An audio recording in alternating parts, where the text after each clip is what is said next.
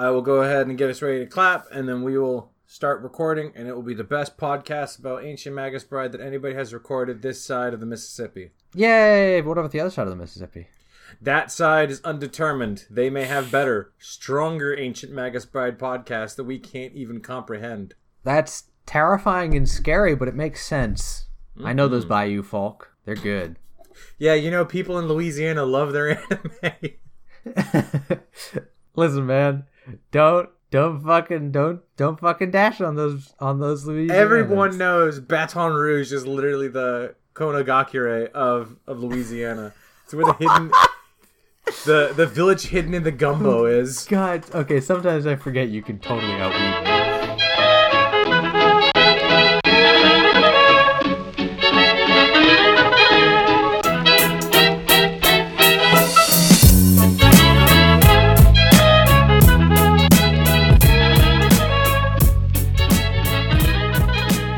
Welcome, everybody. Welcome to episode 3 of Adam and Zach Talk Anime. Drew is still gone, shockingly enough. So we are still talking about anime. So previously we have talked about Blood Bucket Battlefront, the second season. I think it's like, what is it called? Like New Something? I don't remember. And Beyond. And Beyond. There we go. And last time we talked about Made in Abyss, which made us both very sad. So we needed something a little bit peppier, or at least at the very least not soul crushing. You know what? By the end of these 12 episodes, I was in a better mood. You know what? I was too. So the series we watched was a series called Ancient Magus Bride. Ancient Magus Bride is a adaptation of a manga series, or I think... Is that a manga or light? Oh, it's a manga. It is a manga series. With a lot of the stuff getting from light novels, I thought it was a light novel, but Ancient Magus Bride is a manga. It was adapted into an anime and was around in 2017. So today we're going to be going over the first season of it, which is the first 12 episodes. If you are listening to this, I think the second season is still going, or it may have already ended. Maybe. I don't know. We'll see. It depends on how long it's going to take for me to edit it. Oh, the second season ended in March of 2018. Oh, well, never mind. It's done. Never mind. It's gone. So first of all, I'd like to mention that there is another manga out there about essentially Faust, who is a German folklore character that hits on a number of similar themes to this, although that one gets a lot more, it gets a lot more weeby. Weeby. It has more like fight sequences. It's much more, not quite battle oriented, but like violence oriented.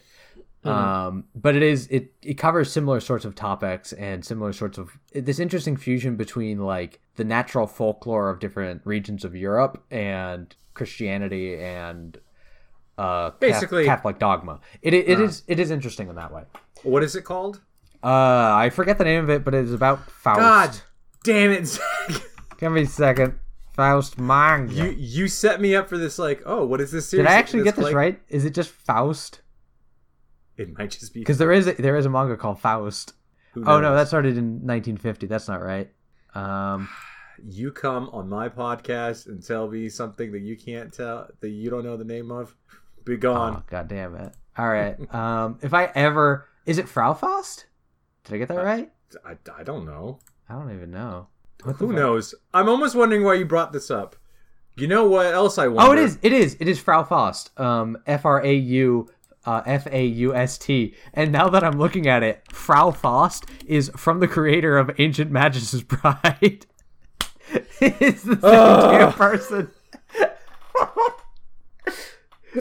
I am so mad at you right now.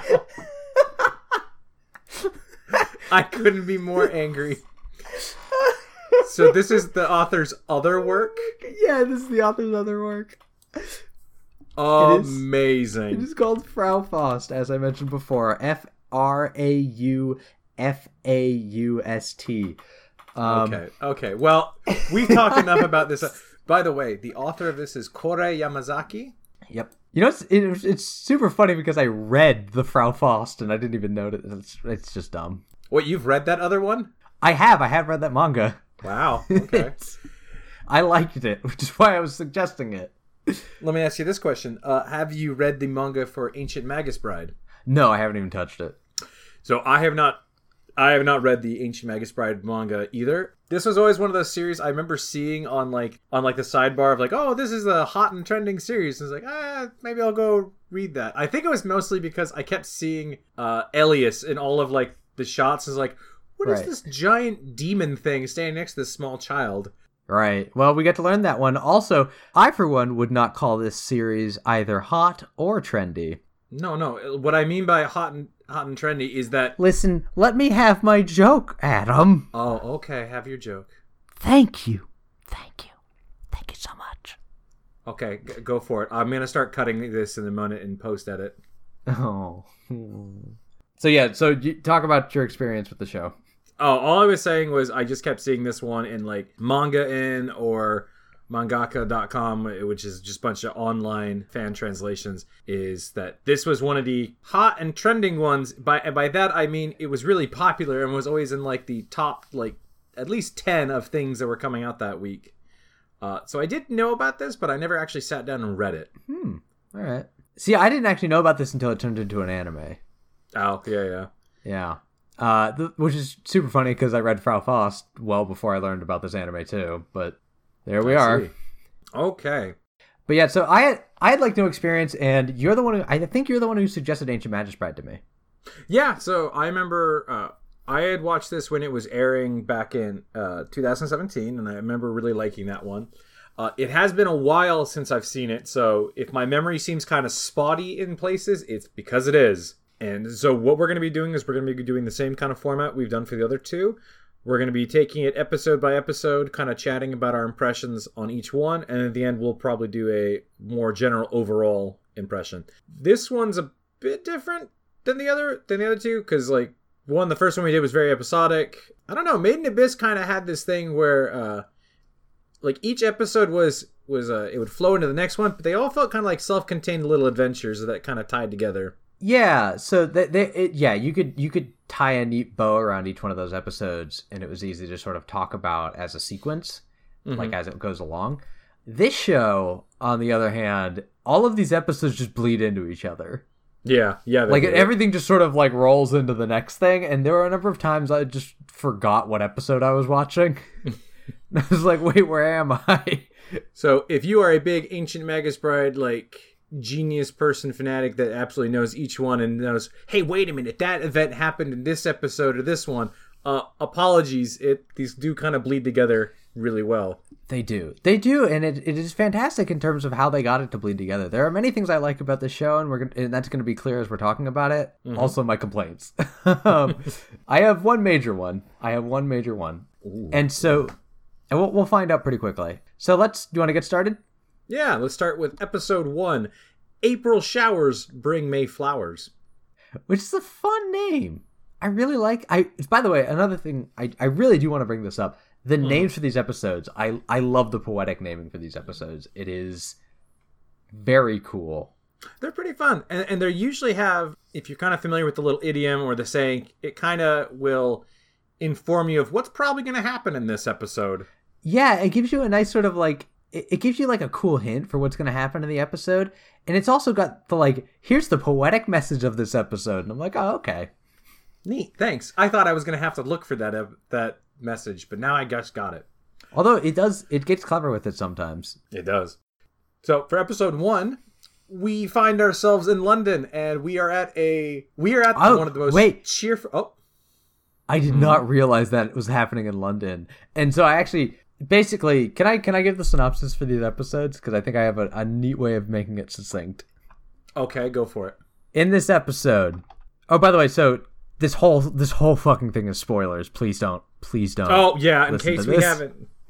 Spoiler city, bros. I genuinely thought it was in Japan, by the way. But anyways, like getting to the episode, I genuinely thought this was happening in Japan for some weird reason. Nope. Because we meet Chise, who has sold herself into slavery... and is then bought for £5 million, which at the time I thought was 5 million yen. So I was like, that's not that much. Wow, Chise. Value yourself a little higher. Yeah, come on, get a little bit up there. Anyways, so Elias buys her, and then he's like, I need an apprentice. And then he brings her back to his home, and he's like, but also you're going to be my wife. And she's like, what? And then a couple of fairies show up and are like, hey, come hang out with us. And Chisa just goes, okay, because she's terribly depressed. And just sort of like follows whatever anyone tells her. Mm-hmm. And so she walks with them out into the woods. And I just want to say, as this was happening, I wrote, in all caps, I wrote fairies. And then the next line is, these are English fairies, get out! Oh, yeah, yeah. So they tried to bring her into the fairy realm, but Ainsworth saves her ass. And end of episode. Yeah. So this one has a really strong tone setter kind of immediately for Chisei because it starts off in that happiest of places, human slavery. Woo! And you can tell she has like these intense bags under her eyes. She looks like the most shelled out person. I'm like, oh no. Mm-hmm.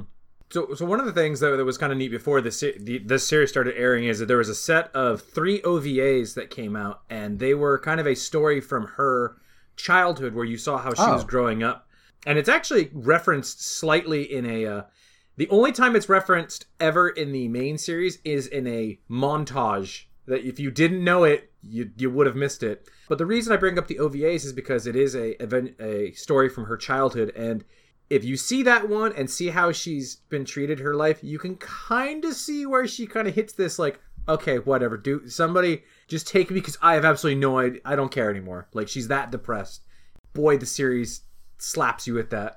I got that. And it was just something that I noticed pretty early on and pretty much consistently throughout the show, that this is the story of a depressed young woman going from depressed to not depressed. Basically, like trying to work through her depression, because and this is going to come up a lot, every character other than Ainsworth is actively trying to help her with her depression. Ainsworth... By the way, who is Ainsworth? Ainsworth is a demon man. His name is Elias. So Elias Ainsworth is the man who buys Chisei. Now, I say man, but he's really more like...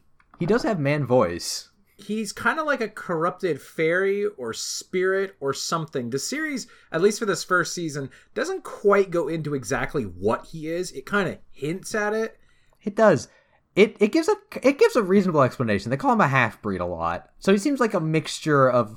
They very frequently, like from the 12 episodes I saw, he's basically a fairy in human skin. Yeah. Who's donned the robe of a human. Mm-hmm.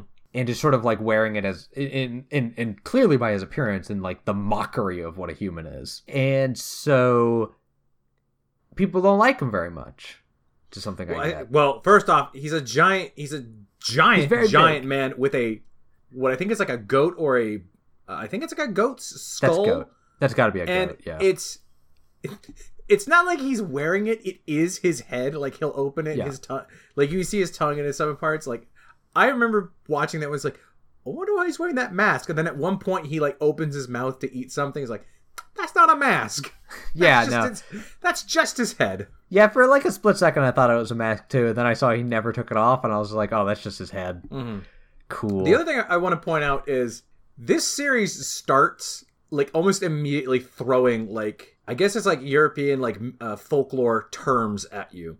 Oh, because yeah. Within the first episode, we are introduced to the fact that Chisei is a Sleighbegi or Sleighbega. It said Beggy, but I guess it could be pronounced Bega. We're gonna go Sleighbegi. I had never heard of that before. And neither have I. I looked it up and I couldn't find anything on it, so I hope you know. And that continued for the rest of this series, where there was okay.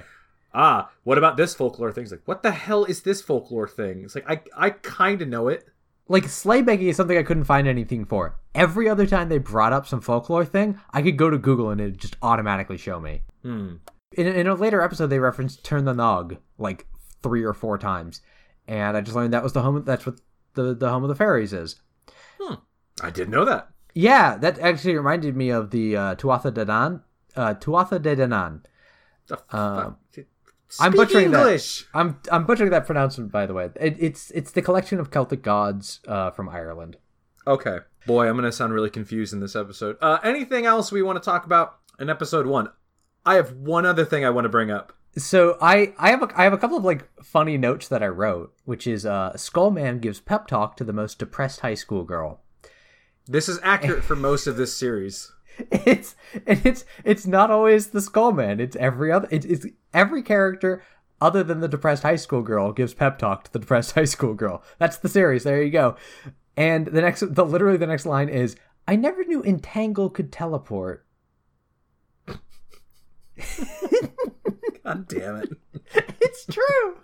So, okay. I guess I have two things to mention. One, so Elias in this episode is referred to as the Thorn Mage, or he's like the Mage of Thorns. Yeah, I call him Thorn sometimes. And I got the impression that he was going to be all thorns, like he just like used thorn like vines and whips and stuff, and he does. But he also uses them for things I didn't think you could use thorns for. Case in point, I didn't think you could use thorns to warp. Yeah, that was a weird like moment. I just like there were a bunch of like vines with thorns coming on around it, and then I was like, he's transporting her somewhere? Wait, Entangle teleports? What the fuck? Come on, my D&D books have been lying to me. He's also got like some shadow magic in there and stuff like that. Yeah, he has some other stuff like that. Here's another thing. When he's describing where his home is, he says his home is west of London in the outskirts of England. Mm-hmm. My very first thought was, you live in Wales, Elias. Just say you live in Wales. No, that points it too close to home. It's got to be somewhere else. Like, he can't just say Wales? He can't just say I live on the border of Wales? No, not even a little bit. Let's see. I think at this point we know that he basically bought her one because she's a slave baggy. This is kind of spoiling a bit further in. Does he tell her that he wants to make her his apprentice in this point? Yes, he starts with apprentice. The first thing he says in the fucking slave auction is, I want this girl as my apprentice. So he buys her as an apprentice and then says, I actually also bought you as to be my wife. And it's like, yes. Wow, okay.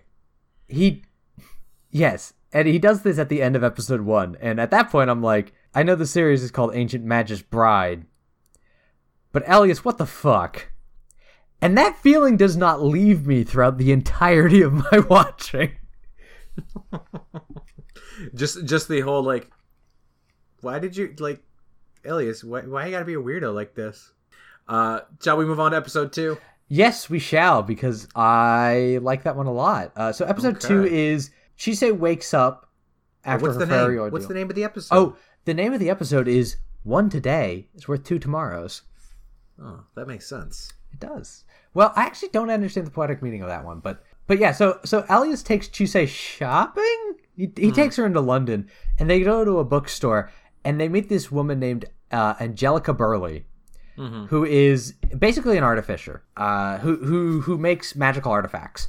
And that's where we learn that slave baggies are powerful things. But that's the episode. That's pretty much it. We meet Angelica, and we meet her kid. She has a cute little daughter. Does she show up much? I don't remember her having a kid, but that may just be because the kid doesn't show up that often. Angelica doesn't show up that often. She doesn't, no. But that's basically the episode.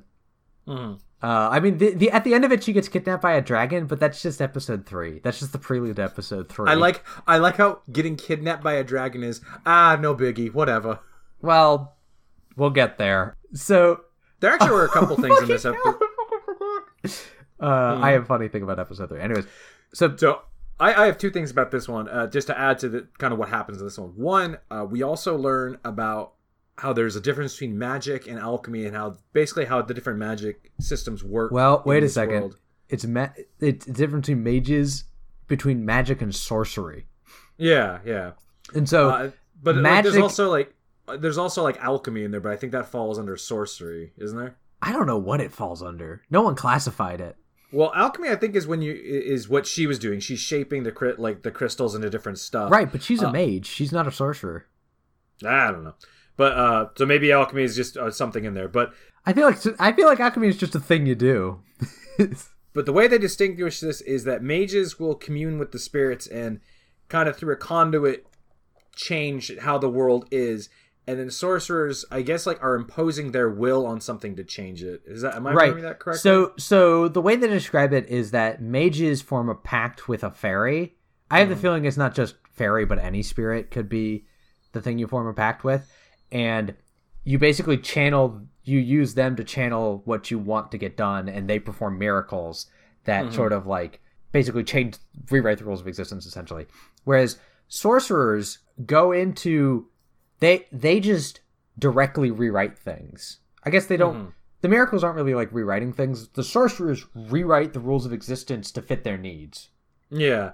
And that's kind of what I meant. Like, sorcerers kind of impose their will on the thing they're trying to do magic or sorcery on. And I don't know why, but I always like it in any series where they make like the distinction between all the different like kind of like the different magic systems. Like it's like, oh yeah, magic is this, sorcery is this. And for some reason, I always like it when there's that kind of that just that extra bit of world building where it's not just like, oh yeah, this is just generic magic. It's like, oh, this is why this works. This is why this works. Mm-hmm. And by the way, so the other thing that happens in this episode is that we get to meet Simon from the Catholic Church. Oh yeah, he does show up. Does he just show up and go, hey, they never explicitly say he's from the Catholic Church. Did they say he's Catholic? If they don't, it is incredibly and heavily implied. He's wearing the outfit. He's wearing a priest wear. I want to say it is. I really want to say it is, but if they didn't, then it's heavily implied. Yeah. And then the other thing we learn is, I think, is this the first time we've seen Chise's mom or like a flashback of it? We might get like a brief glimpse of it. She goes like the crystal flower thing, and she like freaks out when she remembers her right. mom. Yeah, the crystal flower thing. She freaks out about a memory of her mother. The other thing, so here's the thing with the Catholic Church and why I asked about it. The Catholic Church really isn't that big of a deal in England. It's mostly Anglican. Mm-hmm. Which made me think, like, did they intend for the show to be in Ireland? Which would have been pretty perfect with the, like, insane scenic vistas and the amount of times they reference it. No, they're on the west side of London. You can't tell where they are. It's just west of London. For all you know, it could be in America. Because that's really west of London. It's not the outskirts of England, though. You don't know. Where does England stop? They're in fucking New York. Oh my gosh. Ancient Magus Bride in New York could be pretty great. No, actually, that's the other thing it takes place in the old world and it stays there a lot. And I keep thinking, like, I wonder how it works in America. I'm an American. I want to know how it works in my country. Well, this has the thing of like, oh, there's this whole magic society and stuff. And you're like, okay, that makes sense for here. How the hell does that work anywhere else where it's like more populated or more industrial, modern kind of deal? Well, I mean, England is a industrial modern country. Like the Great Britain I mean like packed the gill like New York kind of deal. Right, yeah, no, like New York City, you're like, oh well, good luck. But then again, they have people in London getting off with this shit. It seems implied that they have university systems, but the sorcerers have university systems at least. By the way, I do also want to say, from the moment they mention sorcerers, they get a bad fucking rap. Well, yeah, I kind of got the... They are kind of posed diametric to each other, whereas a mage kind of works with nature and the spirits to create something. A sorcerer will kind of just force it to be the way they want it to be. And yeah, you're right. And when Angelica's describing this thing, it is kind of like mages are so good. Sorcerers are bad. If you see a sorcerer, kick them in the shin. They're evil. Yeah. I was like, damn, sorcerers get a bad rap, man. Mm-hmm. So the other thing I do want to say, Angie, I called her Angie because I couldn't remember her full name. Angie is best girl, best mom, more responsible than Ainsworth. Wow, how could you possibly throw Professor Ainsworth under the bus like this? Because Professor Ainsworth is a terrible instructor. Yeah, he is. Ainsworth at this point, I think, it's only 2 episodes in, so we can't say much for him as a teacher. But overall, the entire thing, he's kind of more or less, I will help you do this thing. You're going to learn it yourself. He's like, I thought you were supposed to be my apprentice. Like, I'm the master. Here's a book. Go read. He doesn't really, jump into lessons. He doesn't go, here's what this is until, episode 4 or 5. And I'm like, hey, Ainsworth, that took you a fucking while. Hey, they were getting set up. They were getting ready for episode 3. Also, because Chise got kind of kidnapped by a dragon, and that, puts a damper on your lesson plan. That was a weird end to that episode. But yeah, no, I do want to say Angelica is one of my favorite characters in the show. She is amazing, and I love her. Mm-hmm. Do you love her as much as episode 3, though? I do like Lyndall as well, so let's talk about episode 3. Mm-hmm. It is called The Balance Distinguishes Not Between Gold and Lead. That's another $5 sentence right there. Oof, boy. Ah, right. This is depressing, and... This is the giant melancholy, feels episode. This is the first one of the series. Listen, man, episode 3 is the like calling card of this series. Mm-hmm. It is it is melancholic. It is about death and mourning, and it is but it is ultimately uplifting. Like, Yeah. that is the calling card of this entire series. The amount of times this show gets into things dying and having to mourn their loss is insane. It happens all the time. That's why I was telling you, like, this series overall just has like a very melancholy vibe to it. There's really, Yeah. I can't. It can sometimes be a downer. It can sometimes be an upper, but most of the time it just kind of feels like melancholy, reminiscent of stuff, or it has that nostalgic kind of vibe. Yeah, it definitely does. Because like all the majors are talking about how they're dying off, Yeah. which is something that comes up in this episode as well. So this episode, we enter the Valley of the Dragons. Basically, Chise gets kidnapped by the caretaker of the Valley of the Dragons. Mm-hmm. That's Lindell. Which is Lindell, who turns out to also be a cool dude. She almost fucking drowns, if I remember that right. But anyways, so they hang out. She meets this like old age dying dragon named Nevin, Mm-hmm. who dies and becomes a tree, and it's very sad. But she gets to witness his last memory of him flying, Yeah. and they get to share that memory together, and it's beautiful. If I remember my notes correctly, Mm-hmm. well, that was a beautiful scene.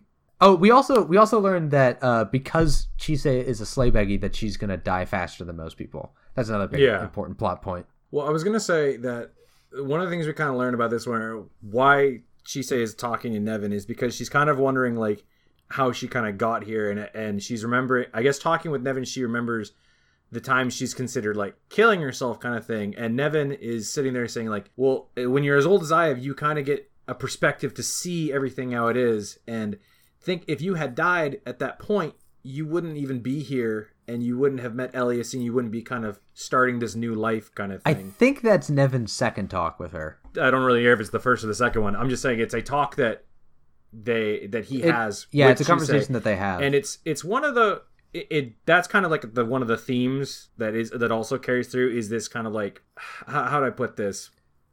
This kind of like just trying to survive because things will get kind of better. Like that kind of idea does keep coming up of like appreciate the now because there was a chance it may not have happened kind of deal. Right. So a couple things I want to mention. One about the last episode that I forgot. They had a really proper English breakfast in that episode.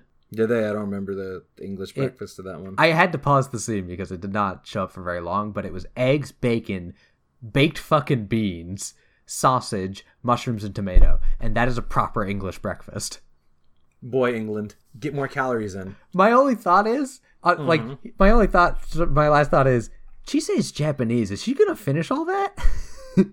Like, yeah, I don't know. She has one of the only, like, Japanese names, but is she I guess she's Japanese. She's a redhead, and she's definitely Japanese. Well, it kind of goes with this thing of, like, it's all set in England, and it's all set in, you would assume, like, oh, we might be following an English character. It's like, no, this is an anime. It's going to be half Japanese. She might be half. She might be half That's just Japanese. how it's going to be.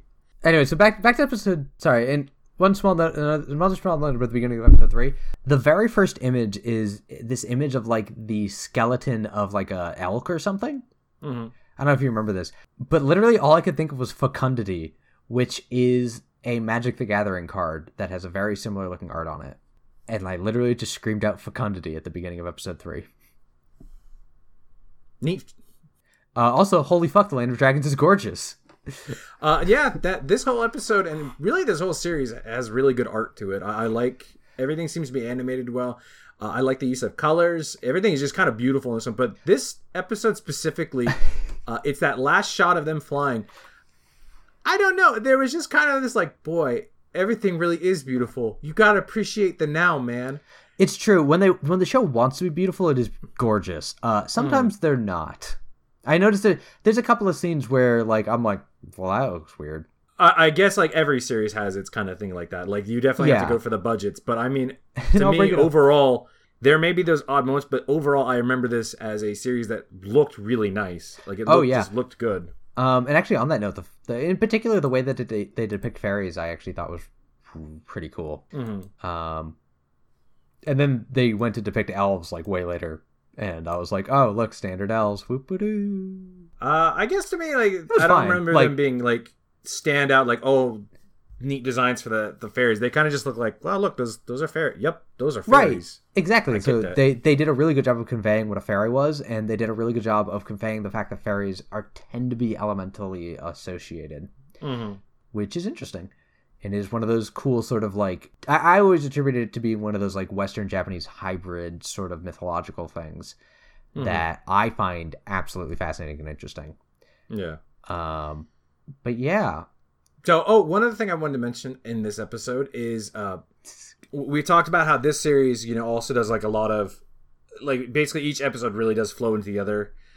This one has kind of a setup or in foreshadowing for a later episode where when Nevin is dying, Nevin says, when dragons die, they become these great trees, and that when Chisei needs to make a wand, that he wants her to basically use one of the branches as a wand kind of thing. Yep, and we deliver on that.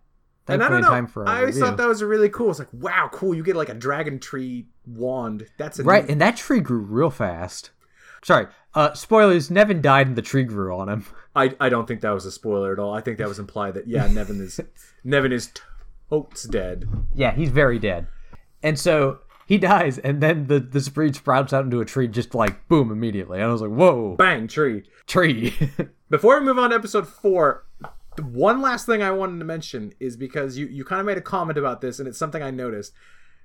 You said Chisei almost drowns in this episode, and that's true. Like she's standing next to a waterfront, and she doesn't pass out or gets like dragged into the water or something like that. No, here's what more accurately what happens. When Lindell lands, the dragon's he's like, okay, dragon, put her down, and he just lobs her out into the water.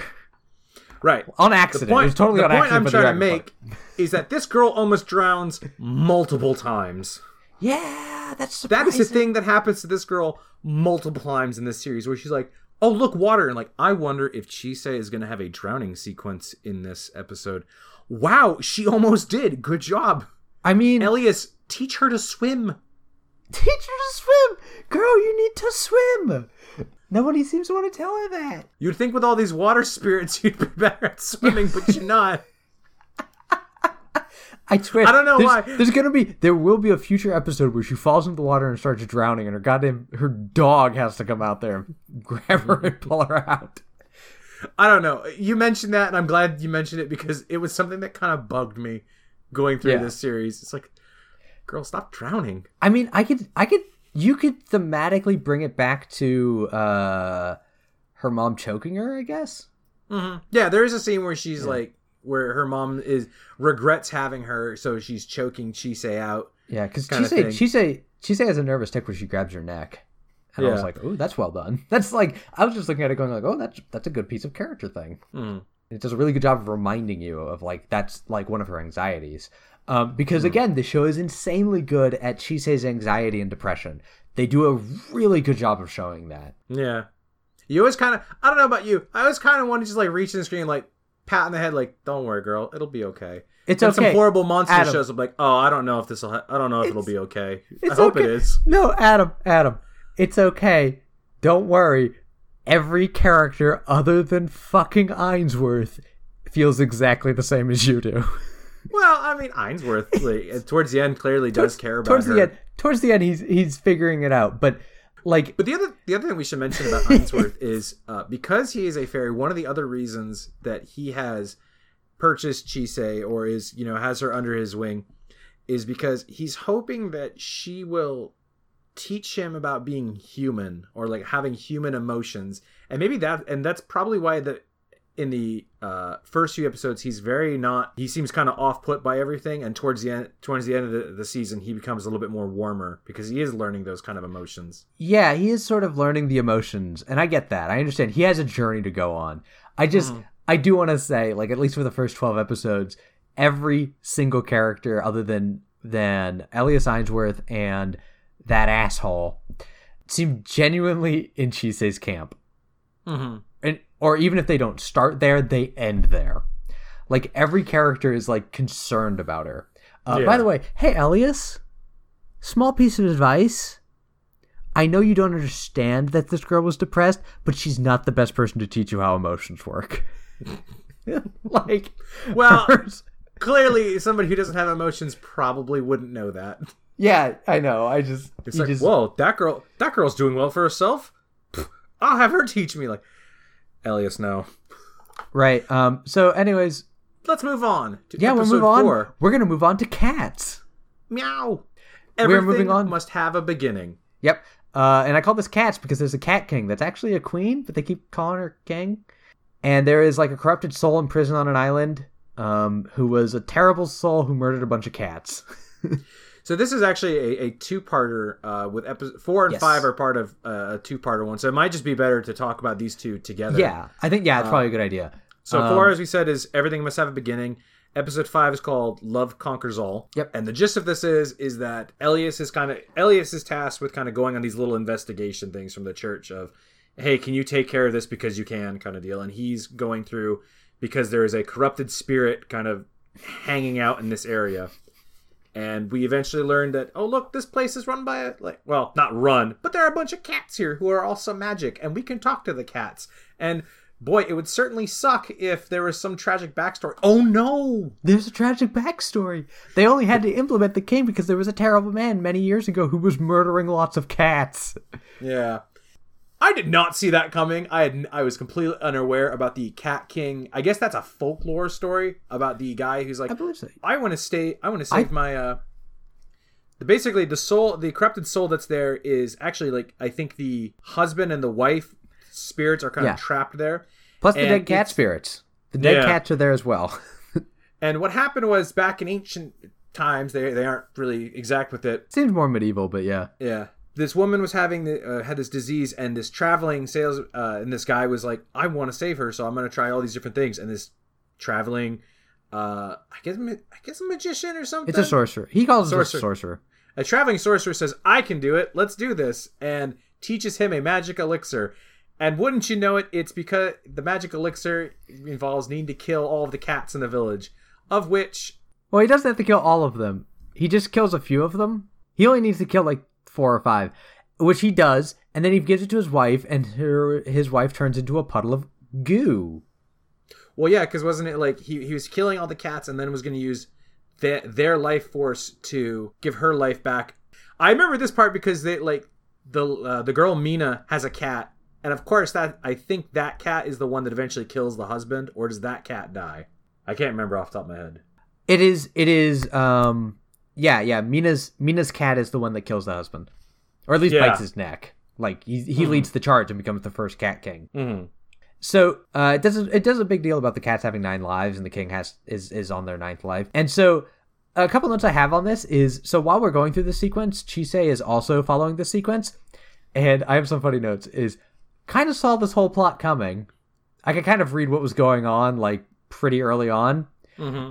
and then it like cut to Chisei's face. Chisa kind of sees this coming. Well, so in episode 5, she eventually does find the corrupted spirit, and she enters the woman's memories, and that's how she's kind of viewing this. I guess I didn't... After a while, I was like, you know what? I bet I know where this is going. This would be a real bummer if this is where this is going, but I bet I know.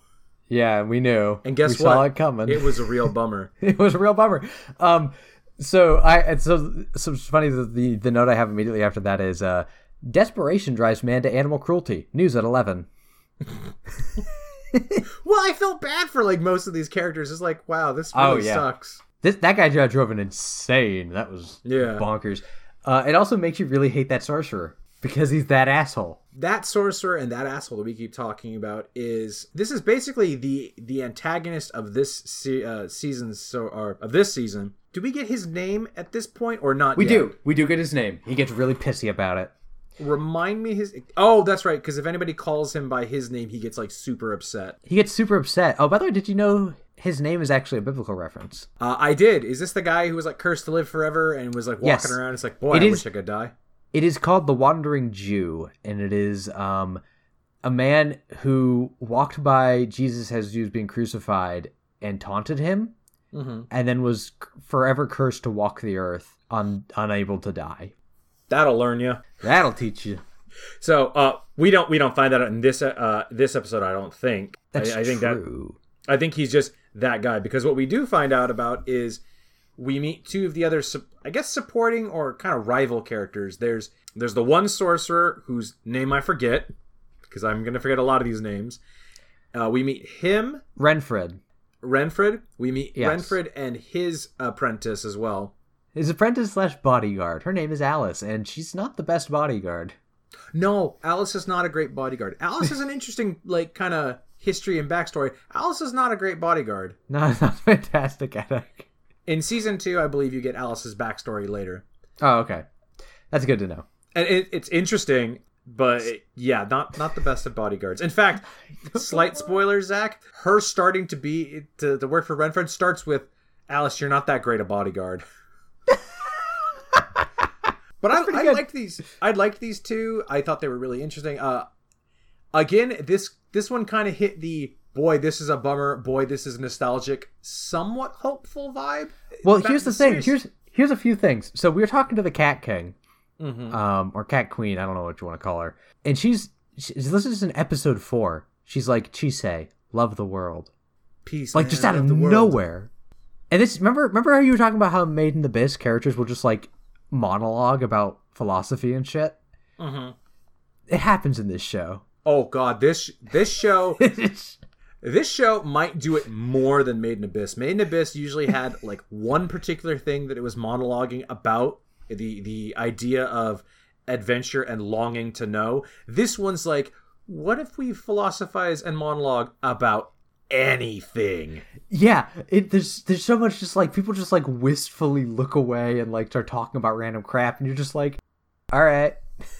Cool, I guess. See, the problem is, I feel like if I were in Chisei's position and people started doing this, you'd kind of like nod along for the first bits and like, okay, you either need to shut up and tell me what's happening or not, because I'm really confused. I know, they like wax poetic instead of explaining things, and I'm always like, could you just tell me what's going on? Like, anything to do with Ainsworth, everybody's just like, oh, Ainsworth didn't tell you? And then they wouldn't tell her, and I'd be like, what the fuck? Oh, they'll find out later. It's like, why can't they?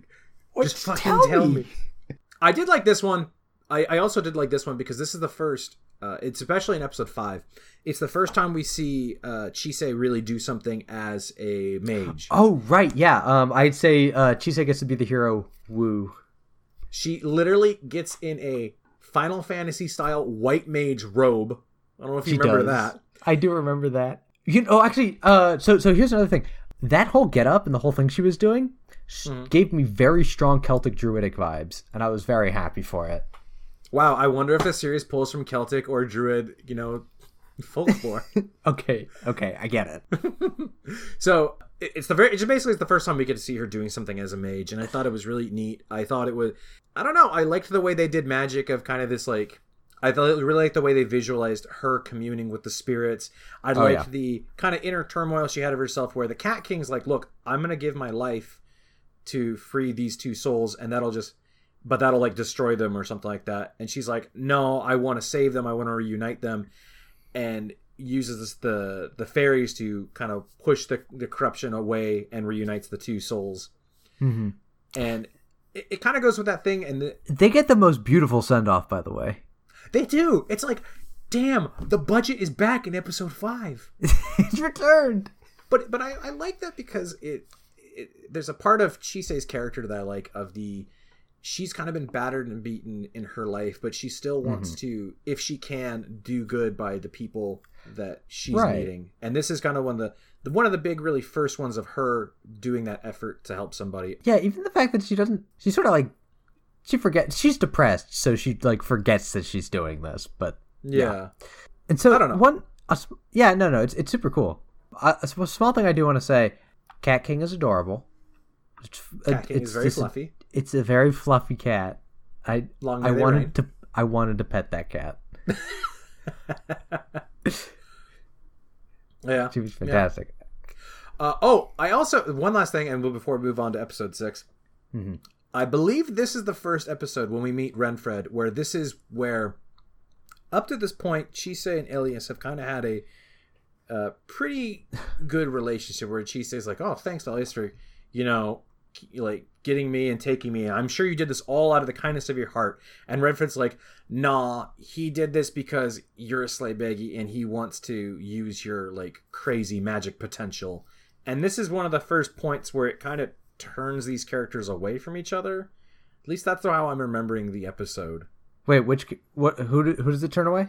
So up until this point, Chise has kind of had this thing of Elias, that Elias has bought her and taken her under his wing and basically said, you're going to be my wife, out of the goodness of his heart, that it's like purely altruistic. But Renfred at one point says he's not just doing this out of the goodness of his heart, he's doing it because you have this crazy amount of magic that he wants to be able to use. Right. Basically, it's a matter of he's saying Renfred like saying, he's using you, don't trust him.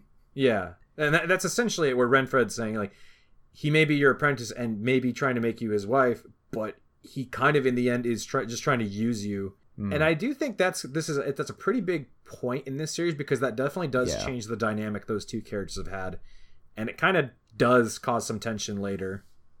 Yeah. Hey, in Renfred's defense, he's still looking out for Chise's best interest. Thanks, Renfred. Literally everyone is looking out for Chise's best interest. Everyone other than Ainsworth and that asshole. Okay.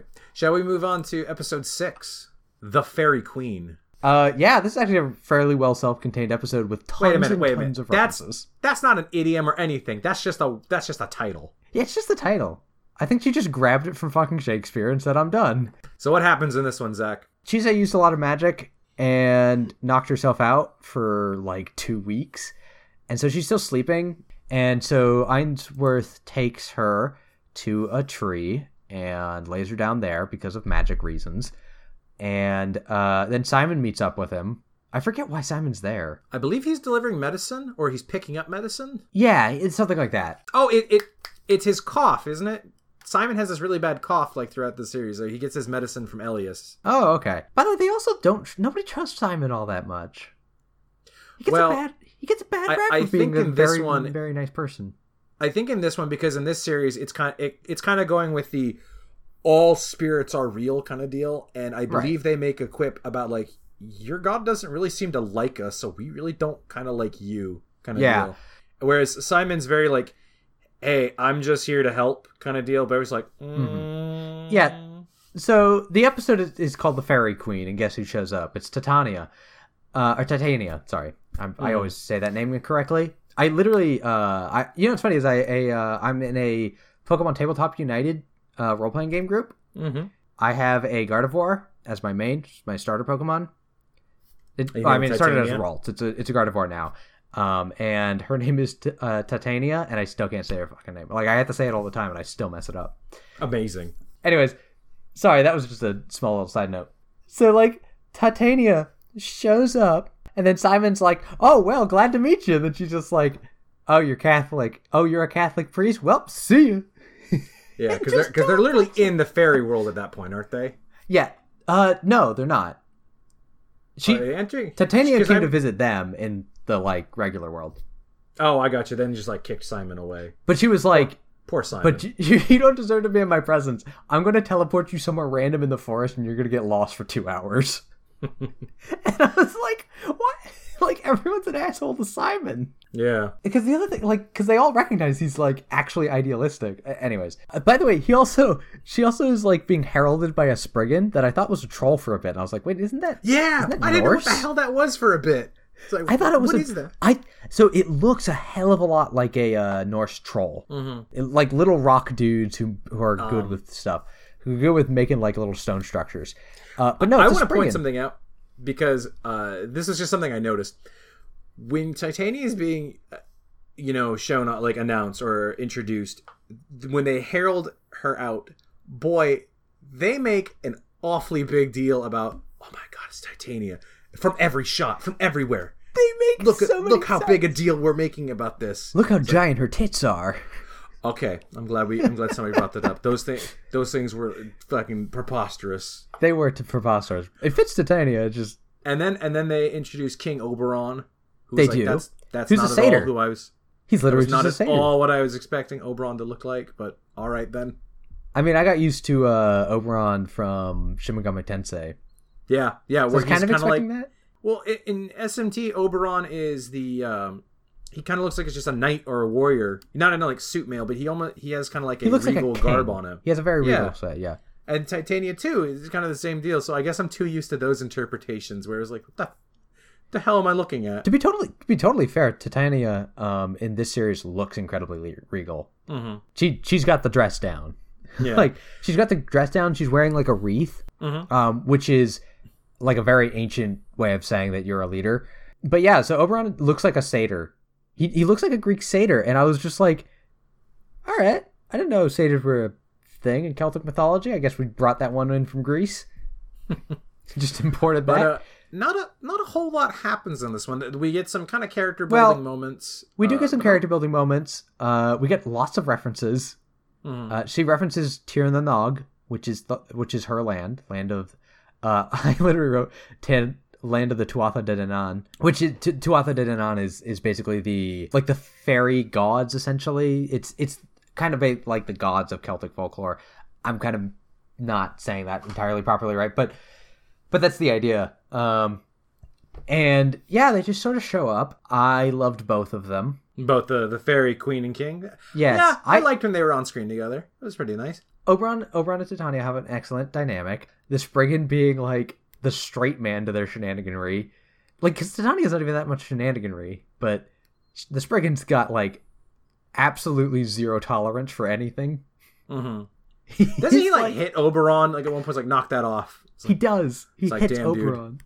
Yeah, but anyways, I loved Oberon. Oberon was fantastic. He grew on me very quickly. The next two-parter, Episode 7, Talk of the Devil, and He is Sure to Appear, and Episode 8, Let Sleeping Dogs Lie.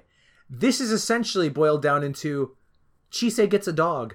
Chise gets a dog, and we get to meet his name, this little asshole's name, Cartaphilius. Wow, what an asshole. Cartaphilus. Phyllis? Yeah, and I believe he's he is one of, if not the main antagonist for the series, but at the very least this season. Yes, he is definitely an antagonist. This season of Ancient Magus Bride doesn't really, and again, this is only up to episode 12, doesn't really have a antagonist outside of these two episodes with Cartaphilius. Everything else is kind of just, look, they're living together, they're kind of learning stuff. At some point, that does become more apparent in the second season, but for this season, not too much.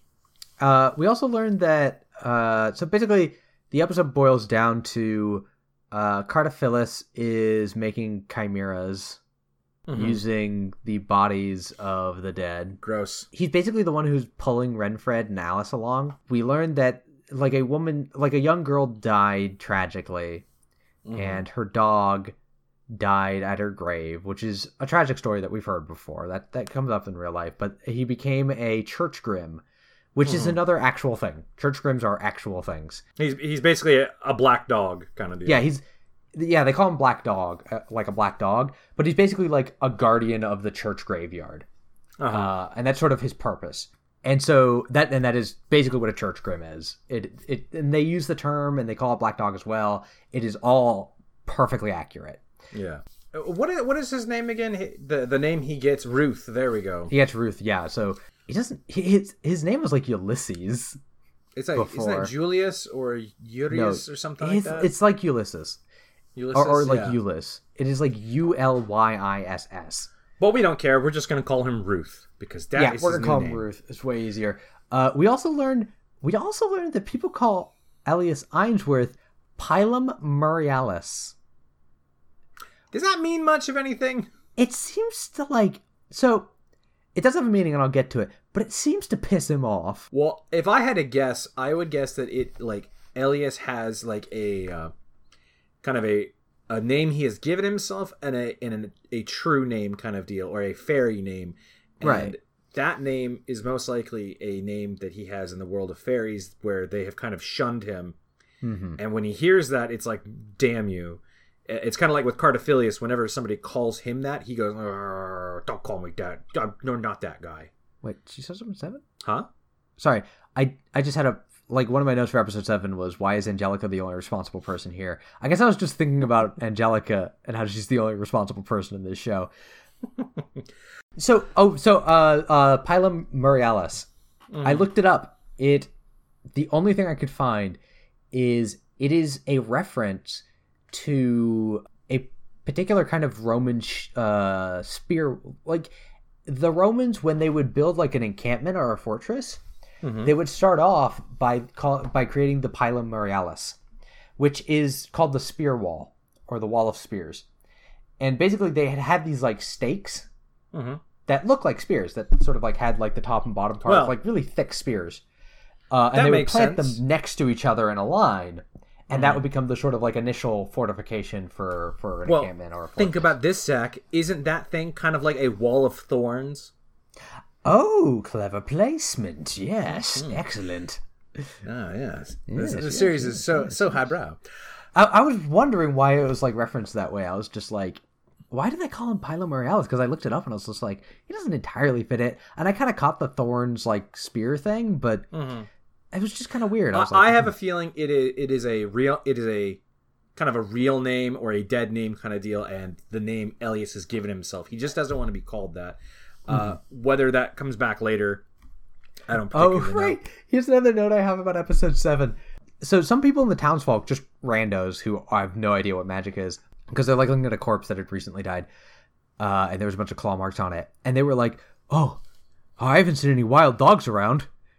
And I was just like, wild dog? It's wolves, y'all. It's wolves. Well, okay, my thing is, they're looking at the body, and the body is clearly they're talking about these giant gashes in the body. It's like, what dog is doing this? That's why I said wolves. Okay, my point, what wolf is doing this? Wolves are, you get like claw and bite marks, but the way they were talking about the body is like, this thing is slashed to ribbons. It's like, oh yeah, no, I know. It is weird, and I just thought it was weird that they thought wild dogs would kill somebody like that, and they're just like, wolves still live in England, right? Yeah.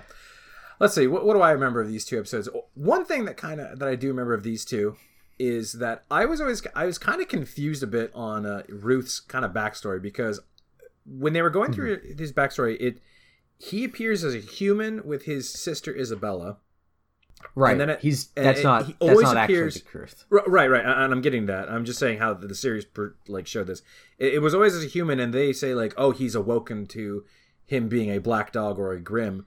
And I was really confused. I was kind of confused for a bit of like, so wait, was he a person that became this?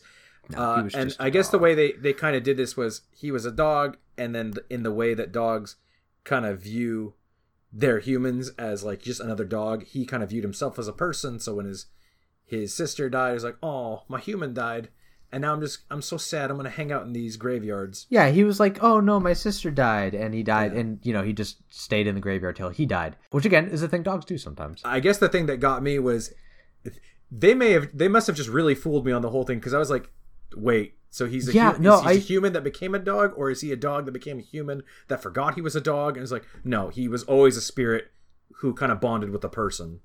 I don't think he was always a spirit. I think he was an actual dog. You think he was an actual dog that became a spirit? That became the spirit dog. That seems appropriate. And that's probably also like mostly exactly what happened. I'm just saying, when I remember watching these two, I kind of got confused, and I must have missed a line somewhere that somebody said, because I was like, is this guy an animorph? No. Like, what's happening? I think the confusion is purposeful. Like, because I also got confused with it. I think you as the audience were supposed to be a little confused as to what exactly Ruth is. And then like someone, and that's why you get this like really poignant thing towards the end where towards the end of episode 8, somebody just like slaps him on the head and says like, fucking remember, dude. Yeah, it's like, oh yeah, I was a dog, and then I died, and then I came back and was sad. I was a sad dog. Like, wow, that is a sad dog. What a sad dog. By the way, see, another thing I want to mention is that we're going into the background. I forget what her name is. Basically, Ruth's companion. He calls her sister. Isabel, thank you. Isabel has red hair. And she gets shat on for having red hair. Wow. And I was like, so ugly and gross. Wow. I was like, holy shit, they're getting into Irish racism. Holy fuck. Like, it's like, why you have ugly red hair? And it's like, Chise has red hair. Which is make fun of her about that. It's like, no, not right now. We have other things to make fun of her about. Yeah, well, she probably looks hilariously Japanese. So I don't even think modern English people, even the ones that hate the Irish, are going to be thinking like, oh yeah, that person. One thing I was also going to bring out is if the episode's goal was to make me hate Cardophilius, it did a good job. I really don't like him much. He was a jackass. Because that's why I called him asshole. So his whole thing, and as Zach already said, is he is immortal and he is looking for a way to die but can't. And his thing was like, what if I make a bunch of chimeras? Maybe they can help. So you find out like he took Renfred's arm. He forgot why he was making chimeras. He literally says it. Yeah, he doesn't know why he's doing it, but I think it is pointed out that he knows he's just trying to die, kind of deal. Yep. He cuts somebody's arm off and makes a chimera of that. He starts digging up graves, makes chimeras of that. Kills Isabel, makes a chimera out of that. It's like, well, no, Isabel died of natural causes. She got slapped in the face by a cart. Did she? I thought Cardophilius killed her. No. At the very least, dug up her grave and she got ran over. She got ran over by a cart like hundreds of years ago. Wow, sucks to be her. Now, but I do know I'm correct on that part. That he dug up her fucking grave and turned her into a chimera. And then Ruth has that moment of, boy, that sucks. Yep. One other big thing that happens in this one, and I want to bring it up because it leads directly into the next episode. Well, can I bring up the first thing? Is that it's basically like we have fight scenes and then you get a last minute save, and I thought Titania had saved them. But no, it turns out it was just a Will-O-Wisp. Thanks, Will-O-Wisp. You're the best. He was great. I loved that Will-O-Wisp. Speaking about fight scenes, one of the things we have in this episode is probably one of, if not the only big fight scene in this season, because Cardophilius is attacking Elias, and she says like, "I'll have none of this," and uses magic to summon a bunch of, I guess they're called tarantula hawks, and it's like, ew, gross. Right, by the way, she's about to like walk into the spider. I have seen one of those in person. Those things are disgusting. They're huge. Oh, I hate it. But so she summons a bunch of magic, and in her fight with Cardophilius gets injured by him, and then Elias goes like crazy berserker mode and turns into this giant monster. Yes, he does. And that leads us directly into episode 9. Oh, by the way, how the fuck does Chise getting stabbed that long? What do you mean? She got stabbed, and obviously it wasn't like a poison scenario. She wasn't going Rico. It wasn't like a full Rico scenario. Oh god, but I don't know if I could have handled another one of those. I don't think anybody could have handled that. But like she genuinely got stabbed. How? Like, and I know it wasn't getting stabbed in a vital organ, but like she stood up for a damn long time after getting stabbed. Hey, maybe getting run through with a spike isn't nearly as bad as we think it is. I don't know about that. She must have been running on fucking adrenaline for like 30 minutes. So, let's see. Next episode is episode 9. This one starts with Elias still being all crazy. Ooh, I'm a big scurry monster. There's really not a whole lot. Well, this one doesn't have much going on, but there is a bunch of stuff. Basically, she goes shopping. Yeah. Well, I'm getting to that. Basically, this episode is Chise is kind of leaving Elias alone while he's recovering. And so Chise goes out in the town to buy stuff for him to kind of make him feel better, and runs into a Linan Sheed. Linan Sidhe. That's the way it's spelled. It's probably all right, whatever. Said differently, but yes, basically a fairy vampire kind of deal. They say fairy vampire. That's not quite true. They take the blood of the person and they give them the ability to create art. Like, it's an exchange sort of deal. It's not so much like I'm going to suck your blood kind of deal. Well, then. Also, this lady is super scantily clad. Like, I was talking about tits before, but goddamn. That's one thing I was going to bring up. Boy, this series, most of the characters are dressed very modestly. Not the fairies. Fairies are like, yo, whatever. Fairies don't wear clothes. Yo, whatever. We wear whatever. But this one introduces the Lian Side, I think you said. The fairy and the person that she is watching over, Joel, and we kind of learned about their backstory a bit. Yeah, and then kind of about it. This is more of a small character moment episode. It is a character moment thing. They go like looking for Ainsworth or something somewhere in this episode. That's the reason why they run across this guy. Like the first she was just out on the town, wasn't she? And saw the fairy. And then when she comes home, Ainsworth is missing, and she finds him in the forest. Right. So Silver. Oh, right. We've got to talk about Silver, the landlady. The handmaid or something like that. She's the landlady. Ainsworth literally describes her as the landlady. Who's basically just taking care of things all the time. I don't know why. But she doesn't talk. You find out later in season 2 what she is. Oh, okay, cool.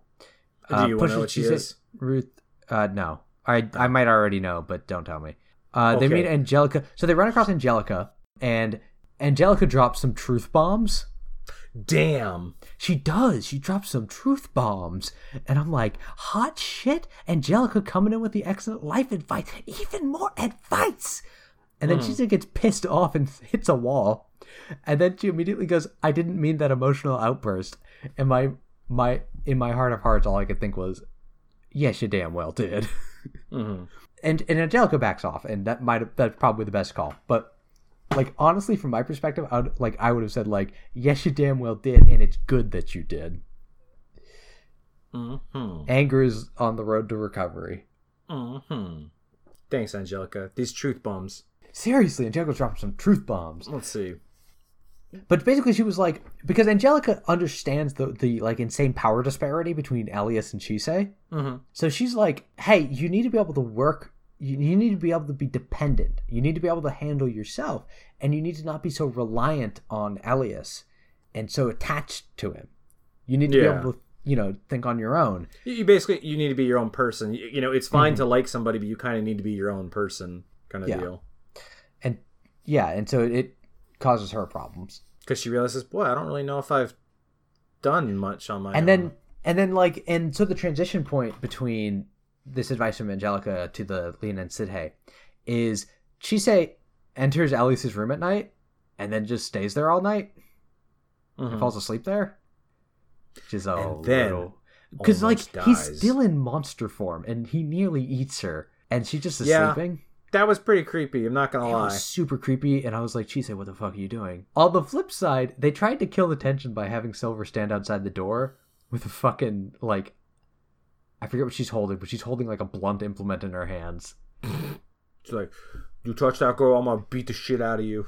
You can see her like slapping it into her hand and pulling it back out again. And you can see Ruth looking at her with the most concerned expression I've ever seen a dog put on its face.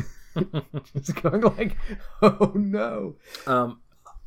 I will say I like this one because this is another one of those, we kind of have a bunch of what I guess was story or plot episodes, but this one was kind of a nice, what we've called like cool down episodes again. It was kind of an offshoot story. Cool down. Like there were some intense moments in the middle.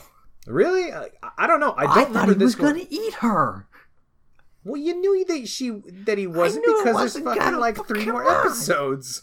It's like, whoa, Ancient Magus Bride actually dies, and the rest of it is Ancient Magus Bachelor. I do agree with you. This is a cool down. By the way, the name of the episode is None So Deaf as Those Who Will Not Hear. Which is pretty damn good for episode names. But I do have to say, in terms of like it being a cool down episode, no one fucking died. Yeah, I guess what I mean is the previous episodes were like way more intense than the series usually gets, and this is more just kind of a return to norm kind of deal. Even though there are some moments in there, it kind of goes back to that melancholy, nostalgic vibe that it sometimes has. Yeah, it does. Well, not sometimes, usually has. And the other thing is None So Deaf as Those Who Will Not Hear is a really good because the whole episode is Chise learning about what love means. Mm-hmm. They don't get terribly explicit with it, but that's kind of what the episode's about. And her just being like not getting it.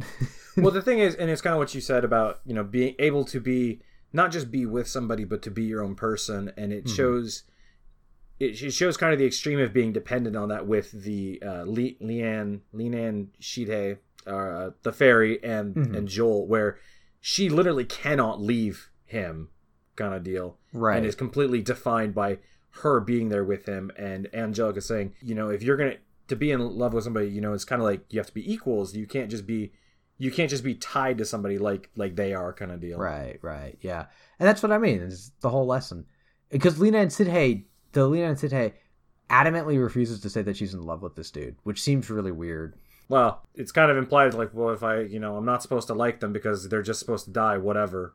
Right, exactly. But if I love them, I'm gonna be sad. Right. Sad. Shall we move on to the next episode? Yes. Episode 10. Episode 10 called We Live and Learn. Otherwise, I call it Actual Wolves because they were actual wolves at the beginning of the episode. Were there? Yes, there were. They were chasing down Ainsworth. Oh, that's right. So let me ask The you this flashback. question. 10, 11, and 12 are all, again, kind of linked to each other. Yeah, we should probably do them all at the same time. This is basically the Chisei gets a wand arc. So, episode 10 is We Live and Learn. Episode 11 is Lovers Ever Run Before the Clock. And episode 12, Better to Ask the Way than Go Astray. And as Zach said, this is the episode of we go back to the Valley of Dragons. Chisei crafts her wand and finally learns Elias's backstory and about her own feelings for him. It's going to be a lot to digest. We're probably going to be here a while. Yeah, we're going to be in this 3-episode mire for quite some time. I found it interesting. The whole sequence was nice. She got to reunite with Nevin, which is cool. We got a lot of Lindell, and I love Lindell. He's great. Mm. If this show was just Lindell and Angelica doing shit together, I'd be very happy. You know what? When Lindell first got introduced, I wasn't too hot on him because he's kind of like, wow, that guy's kind of weird. He's just kind of around. But through these 3 episodes, like, you know what? Lindell is pretty fun. Right. I remember, to go back real quick, when Chisei meets up with Nevin, I remember really liking that sequence. And I remember thinking, like, damn, this is some philosophical crap again. But for the life of me, I cannot remember the entire, like, point of the monologue. And it was more like... Oh, it was basically a Chisei, you're depressed, figure, like, let me help you through this. That's like at the end of episode, like in episode 12, like towards the end of episode 12, she gets her wand and like enters the wand and has an extended conversation with the ghost of Nevin, essentially. Oh, that's right, because he's basically like, I had to reread it, but it was basically I'm glad you didn't die, because then I wouldn't have met you if you had died, and think of all the people you wouldn't have helped had you died. And it's like, Nevin, you're really stuck on this whole I'm glad you're not dead bit, because this is like the second kind of conversation he's had with Chisei about this. Right. And so like she actually talks about, like, it's a kind of interesting how they started it, is that Nevin is just like, hey, just talk as if I'm not here. She just says, talk openly, talk to yourself. Like I don't know what you're thinking, you need to say it.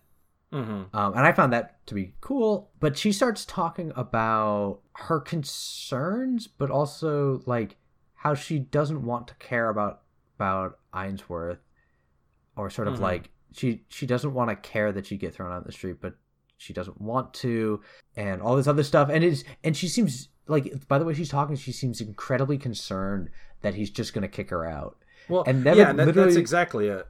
Where she doesn't want to admit to herself that she wants to be there, because if he eventually ever does kick her out, then she'll just have that kind of longing to go back, and she'll be sad all over again. It's kind of that, listen, I'm finally fine where I'm in a good place, I don't want to be hurt again kind of deal.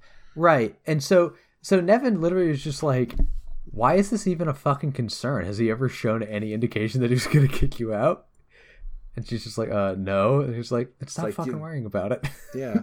I also like... I just want to point out that it's a really good conversation. It's one of the scenes I remember most of, like, the last 3 parts, because it is kind of it's almost like the kind of the capstone little conversation, and we'll go back to the rest of these 3 in a minute. But it's kind of like that nice little cap of like, look, this is where you belong kind of deal. Don't worry about it.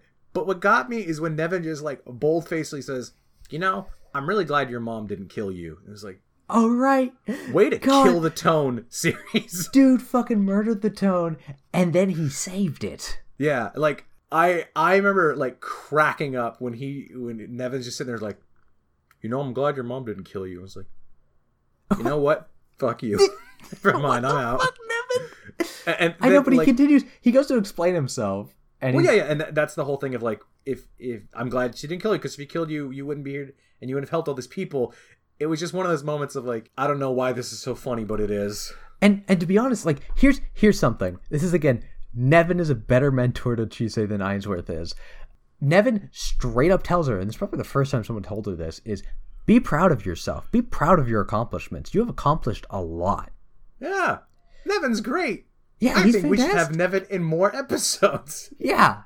Bring him back. What is this show? Let me just list this. This show could be Chise, Nevin, Angelica, and like fucking Lindell, and I'd be so happy. So speaking of Elias, these 3 sets of episodes is part, in no small part, Elias's backstory of how. Oh right, yes. He was found by Lindell out in a storm because he was just some creature that was walking around. Lindell was a traveling mage, and how Lindell kind of took him as Lindell's apprentice, and their kind of journey together before they kind of ended up the way they are now. Mm-hmm. So can we kind of pause for a moment and what Lindell does? Lindell, before he was caretaker of the dragons, just followed reindeer around for apparently no reason. Listen, I don't ask a lot about Lindell. He can do his own things if he so pleases. Well, I thought his deal was that he would go from like village to village and helped people. Wasn't that his kind of shtick? No, he is a healer. That's true. But he also when he talks about what he does in an official capacity, he just says he follows the reindeer. I always got that as a sense of like the reindeer are guiding him to where he needs to go. But yes, right. If I saw that on a business card, that would raise some concerns. I would be like, excuse me? Sir, what do you do for a living? I follow reindeer. What? Excuse me, sir? The other thing about this episode is that we meet Rahab, which, if you weren't aware, is a reference to the Bible. Oh. Yeah. They've never referenced the Bible before. Yeah. Rahab was, according to the book of Joshua, a woman who lived in Jericho and in the Promised Land and assisted the Israelites in capturing the city by betraying her people. Wow. Yep. Sick burn, Rahab. Yep. And now she's just a wizard scientist, I guess. How'd she get that lab coat, by the way? Let me check something. I'm trying to remember Rahab's design. Sorry for the tippity tapping. She's dark-skinned, is a wizard, and is clearly a scientist-looking person. She looks weird. Ancient Magus Bride. Oh, yeah, that's her. How did she get a lab coat? I like that that's your concern here. I mean, I get it. She's a wizard. She can do whatever she wants with magic. But I'm just like, how'd she get a lab coat? Because, like, the flashback takes you to the magic, time of fucking... man. No, but the flashback takes you to, like, way back when they didn't... Well, they might have had lab coats at that time, but I'm not sure if they did. Time travel, man. Time travel. So, in our flashbacks, we are told... And the reason we're having this flashback is because Chise confides to Lindell that she's kind of worried about Elias, that she just doesn't know much about him, and that he might be kind of dangerous. And Lindell is talking about basically how Elias is kind of this unknown force and is kind of dangerous. Right. We've kind of talked about this out of order, where you kind of learn about Elias's backstory, and it's like, and you kind of go, "Oh, I don't know, should she stay with him?" And then we talk to Nevin, and Nevin's like, "You should probably just stick with him if you want to. Like, you'll make this work if you want." Right. So I have some funny notes from these episodes. One is, this show has a habit of ending on weird cliffhangers. Yes. Just like... Isn't one of the episodes I think it's the end of episode 10, is literally a shot of Chise in a sleeping bag sitting up going, eh? End episode. Yeah. It's just like, excuse me? Why? Doesn't she almost drown in these 3 episodes again as well? Yeah, at some point she falls in the water again. Oh, I remember, because Lindell uses his singing magic to... Oh, right, he does. Do something to the water, or maybe it's Chise's magic. Oh, right, here what it is. And she's able to conduct the water so she can speak directly with Elias. So there's a almost sequence, falls in and drowns. There's a sequence in one of these episodes where Lindell is singing, and it is absolutely gorgeous. Like, the music is fantastic. But I literally wrote a note that said, good music doesn't make up for bad animation.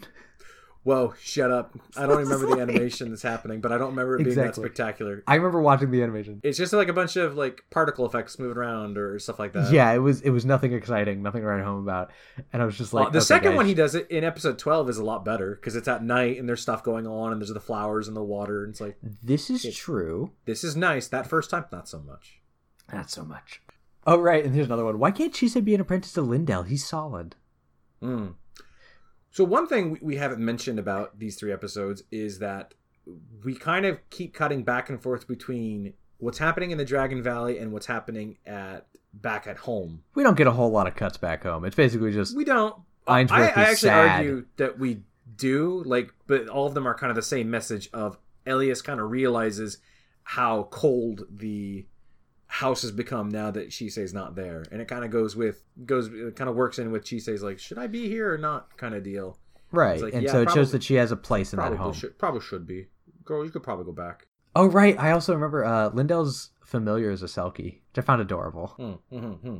So, oh yeah, and they keep talking about how magic is dying, and I keep thinking, where's it going? I think the implication is that, like, the modern world's kind of encroaching on nature kind of deal, and they've been saying, like, magic is the power, like, the natural power of the world kind of deal. That's true, and so mankind sort of, like, taking more and more of the reins. Which, I guess I gotta be honest, I'm kind of getting tired of that plot line. Yeah, I get it, and I totally do. Yeah. It always kind of just annoys me when it's always like, the whole thing is like, oh, magic is dying in this world because of man. It's like, it would be interesting if the way they end it in this series is with, no one brings up environmentalism, but I have the feeling that just on its own creates a harmony between humanity and the earth. And I don't know why they don't know, and everyone thinks like that's how you're supposed to end this. I would actually love that if there was like one of these magic series where it's like, oh, magic is dying because people are abusing the planet. And it's like, well, yeah, but people are trying to change it. Can't you help them? And it's like, yeah, we should probably try to help them. Yeah, we should try to do that. Then again, a good part of this series is, Chisei is kind of an ambassador for humans, saying, look, we're not that bad. That is true. We're a little misguided, but we're not that bad. It's like, you go, Chisei, thanks. That hasn't been quite the theme I've gotten so far, but this is pretty early in the show. I guess what I mean is, and the examples I use is, remember, every fairy eventually goes over to her side kind of deal. Right, that's true. She literally gets even though they start with like, fuck you, human. It's like, but I'm Chisei. Like, okay, that makes sense. Oh, right. So here's another small note. This show overall, I mean, this is going to be an overall note as well, but the show really likes to snap out of really melancholic situations into slapstick just immediately. Oh, you noticed that too? You noticed how there was ever like a kind of a tender moment, it would go to the weird chibi versions of the characters. Yeah, it would go to the weird chibi versions of the characters, and then something slapstick would happen, and I'd be like, that was funny, but what? You don't want to let me linger on that? All right. We've been going at this for a while. Last thing I'll say is...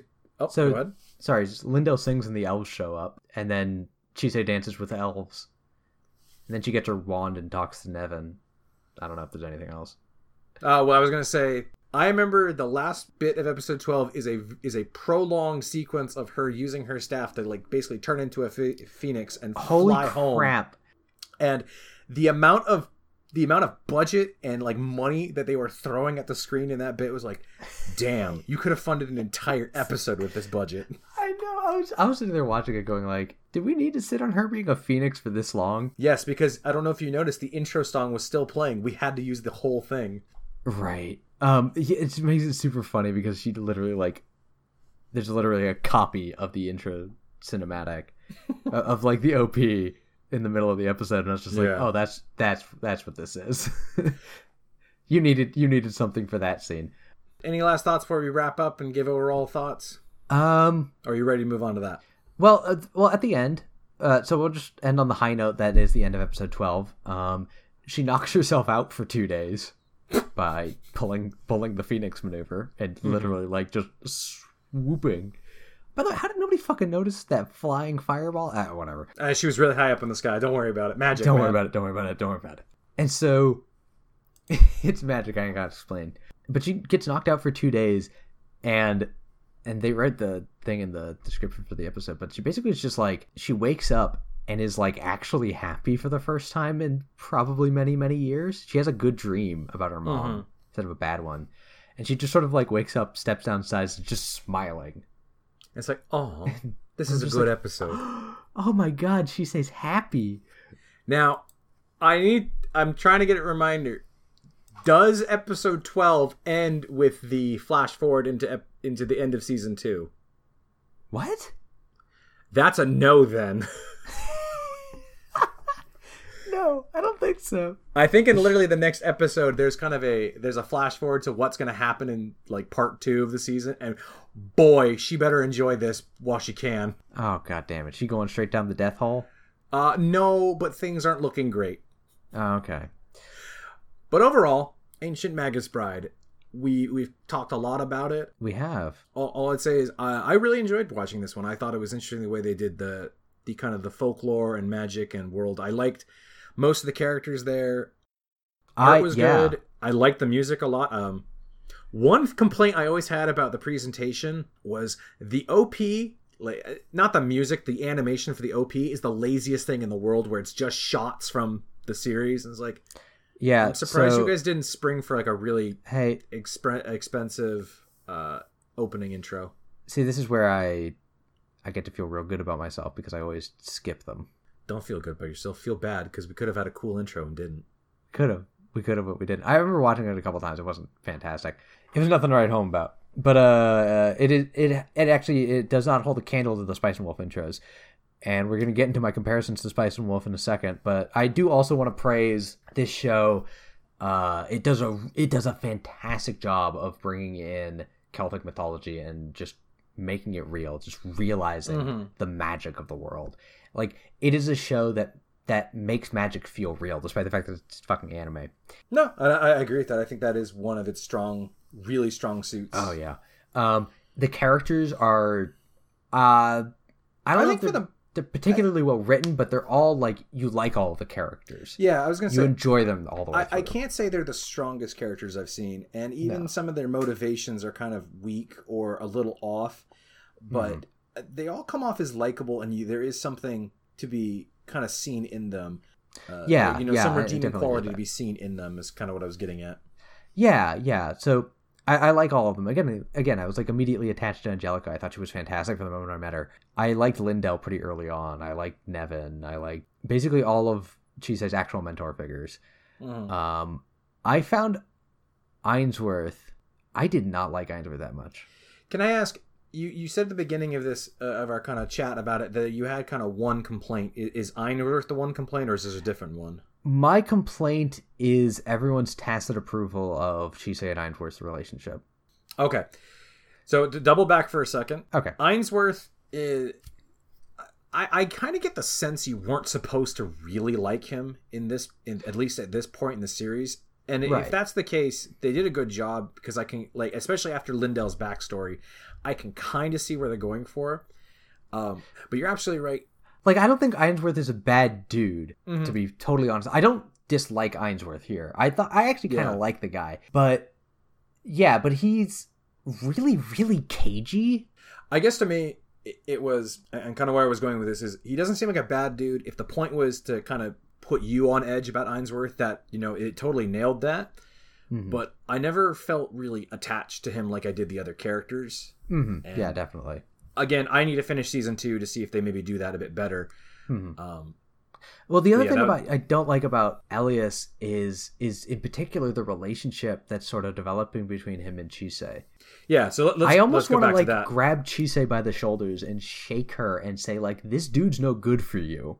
You deserve better than this dude. Was that your thing about the tacit kind of acceptance of the relationship, or is that a different thing? Yeah, it ropes into that, because like Ainsworth holds a lot of power and authority over Chisei. She's literally his apprentice, and I'm like there's that power disparity, which is upsetting in its own way. But then there's the fact that he's like ancient. He's super, super old, and she's probably not an adult yet. She seems like she's like 16 or something. Yeah.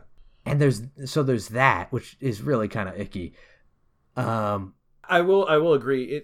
I guess what kind of threw me off a little bit at the beginning was the way he's like, oh, you're just going to be my bride kind of thing, or my wife. And it was like, for whatever reason, that just came off weird to me, that it was like, hey, so I bought you, you're my apprentice, also I'm going to marry you. And it would have been, I guess to me, maybe it would have felt a little bit better if it was more like, if it kind of became a thing where he said, if that became a thing, it would have felt a little bit better. The other thing hold on a second, let me finish. Okay.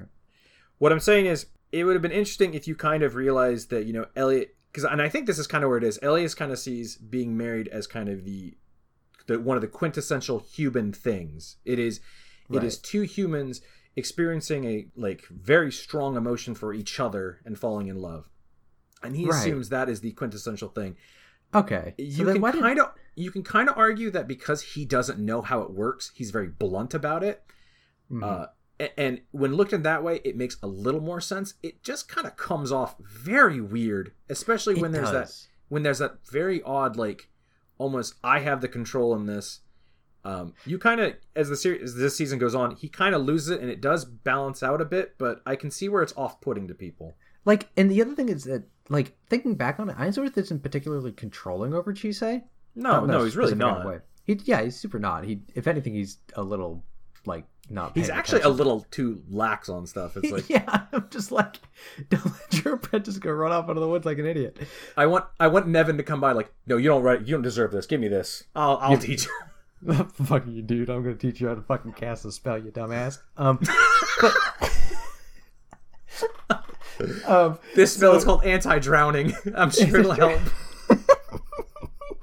But go ahead. Make your point. This spell is called Air Bubble. I got it from the D&D manual. So there's that, and then later on, it feels like they're trying to justify the relationship towards the end of these 12 episodes because they keep like kind of referencing, especially Lindell. By the way, like at the beginning of those last 3 episodes, Lindell calls Chisei his granddaughter, which I think feels more apt to me. It is weird I did kind of find that weird because it's like, okay, I get that Lindell views Elias as his son. Right, yeah. It's weird then and then Elias views Chisei as his wife, and is like, Lindell, that's weird that you considered her your granddaughter. Because even Lindell's like, I don't. Because I think Lindell like is aware of like what Elias is trying to do, but he's like, no, Elias, you don't get it. She's like your kid.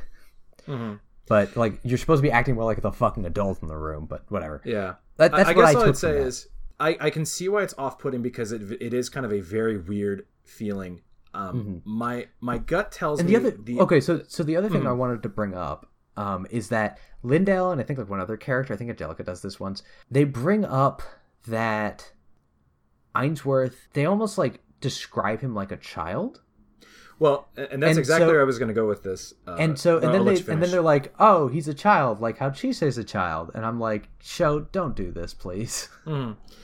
So what I was going to say is, it kind of felt like to me where Elias is a child, and the only way he knows like how love works is through that, and I guess that's maybe where they're going with it. And I guess I'm kind of sounding like a broken record, where it's kind of like, I think what they're going for is that he doesn't really know how love works. He knows that marriage involves love. And so like a kid would basically say, oh, that must be it. Like says, oh, I'm going to make her my wife. It does seem kind of weird that everybody's just like on board about this.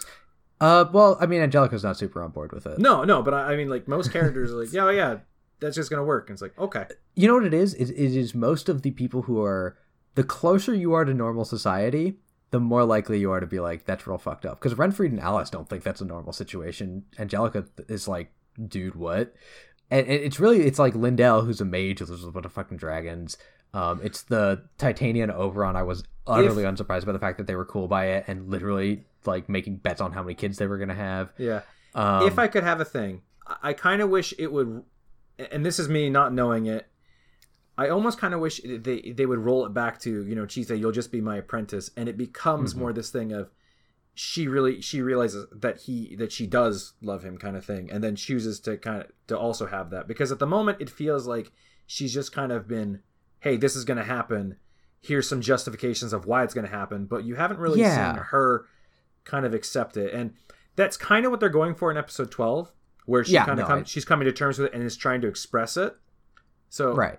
At least by the end, to me personally, I was a bit more okay, where it's like, look, this does feel like she's choosing this, but for a while there, it is kind of odd. Yeah, like you get to spend the first 12 episodes thinking like she is being manipulated, kind of. Yeah, that was.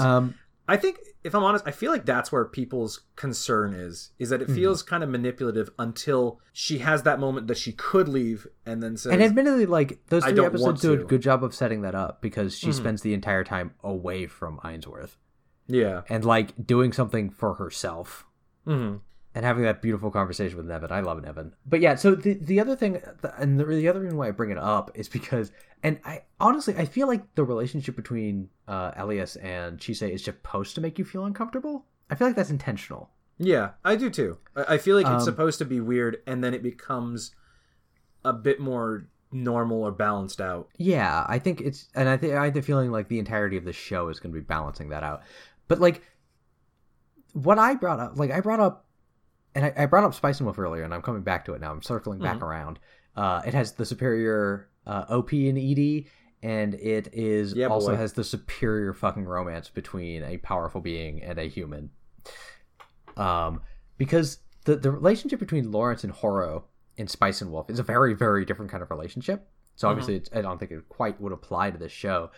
But the way that handles the like power disparity between them is actually done fantastically well. It shows two people who you think like one person has more power and authority over the other one, but you know, over time you just come to realize that they just are on equal footing with each other, and you come to realize that they both learn to trust and love each other. Well, I only got 2 seasons in, and that's well before the point where they're just going to start saying they love each other all the time. Like it happens at the end of like season 2 that they actually say. Let me tell you something. Do you think it's true? Can love really bloom in the middle of a microeconomics class? Apparently, yes. Apparently, yes. But yeah, like they learn to trust and rely upon each other, like over the course of those 2 seasons, and it is beautiful to watch. I highly suggest people watch Spice Wolf. But so let me ask you this question. We'll kind of put this as our last one. Would you be interested in continuing to watch this series to see if it eventually does kind of hit that stride that Spice and Wolf hits? It maybe it's going for a different thing, but I can definitely see where it does kind of hit those same points. Yeah, I could see it potentially hitting those same points, but I feel like the function of the show is always going to put me off. Like the age difference between them would be more okay if she was like in her 20s, but she's not. She's 16. So there needs to be like a time skip before anything would feel right. Okay. As for me, I think I would continue watching this one. Like I said, I do like the way they present the world. I do like the stuff. I like the characters. I do want to clarify. I will probably watch more of this show. Yeah. I have that problem with that. We may not do an episode of it, but it'll be interesting when we're both done with season 2 to chat about how it's changed. Well, I mean, hey Adam. Hey dude, what? We could do that at Fanime. Yeah, we can. We can do that at Fanime. Okay. Yeah. Okay. So I think we're about done. That was Ancient Magus Bride. Audience members, I hope you enjoyed listening to us ramble for quite a while about this one. We're gonna have to whichever one of us is gonna deal with the editing. Oh boy. We'll deal with that. Let's not worry about that now. Let's worry about this. Zach, you got a lesson of the day for us? Whew. Well, here we go. Hey there, everybody. It's time now for the lesson of the day. Today's lesson: don't sell yourself into slavery. It's a bad idea.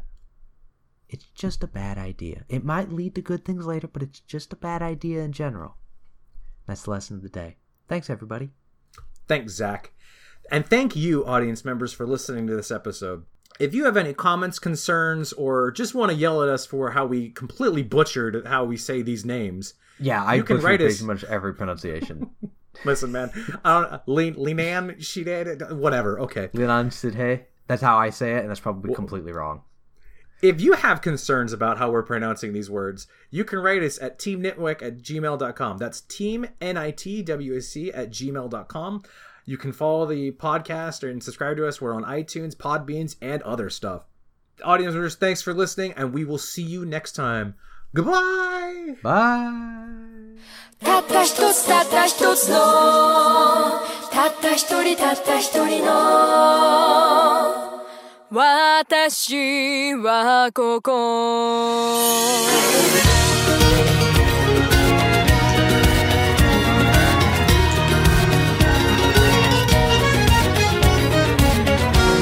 瓦礫の胸息もできない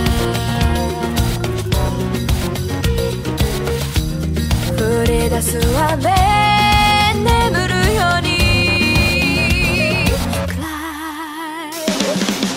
この世界を生き抜くのならば